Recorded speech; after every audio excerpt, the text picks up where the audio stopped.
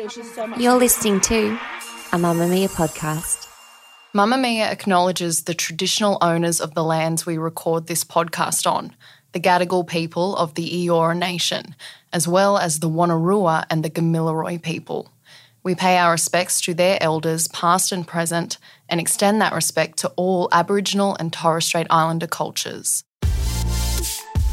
Mamma Mia subscribers, you've been asking and we've been listening. Now you can get all of your exclusive subscriber audio on Apple Podcasts. That includes everything from bonus episodes of your favourite pods to exclusive segments to all of our audio series. To link your Mamma Mia subscription to Apple Podcasts, open the Mamma Mia Out Loud page in your Apple Podcasts app and follow the prompts, or head to help.mammamia.com.au.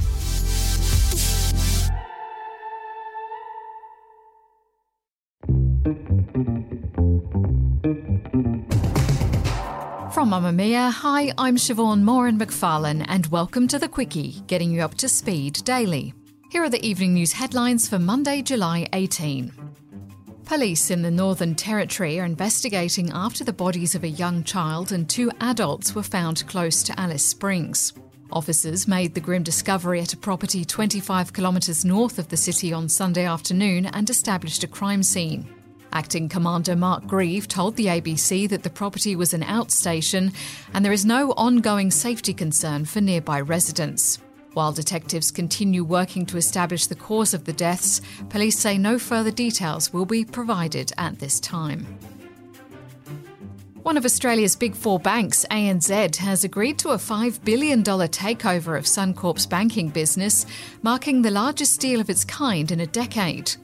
ANZ will continue operating under the Suncorp Bank brand for 5 years as it takes on an additional $47 billion in home loans and $45 billion in deposits.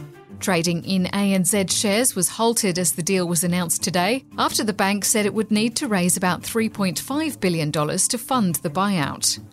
ANZ Chief Executive Shane Elliott says the massively transformational deal would see ANZ boost its presence in Queensland to the levels it has in Victoria and New South Wales, adding about 1 million customers to its existing 6 million. The banking giant has also been keen to emphasise that there will be no job losses or changes to the number of Suncorp Bank branches in Queensland for at least 3 years after the deal is completed.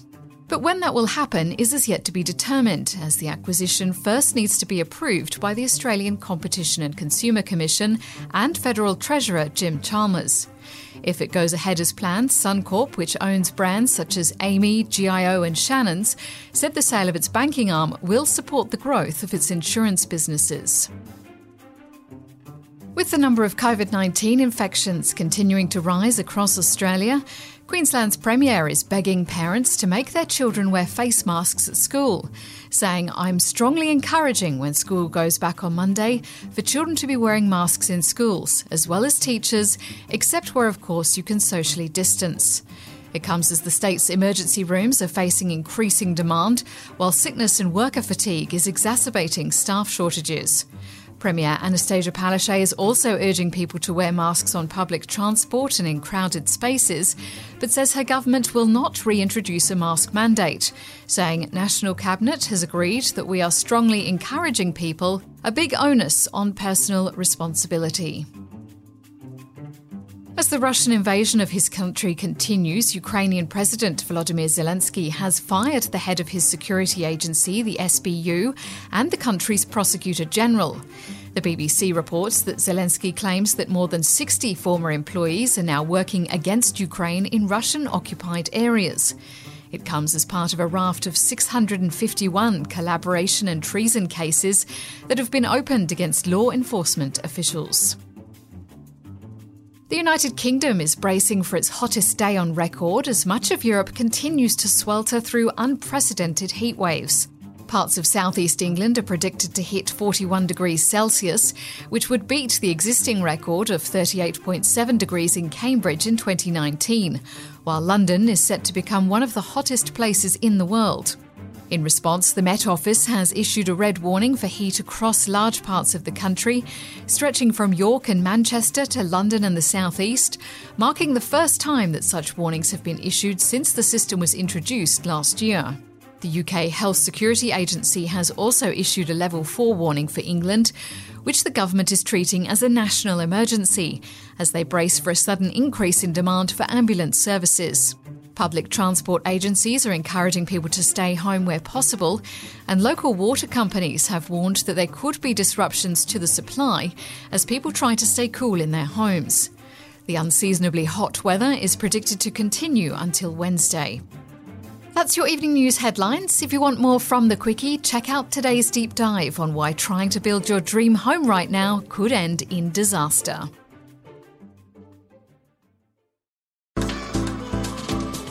Move by Mamamia is the exercise app for anybody, anywhere.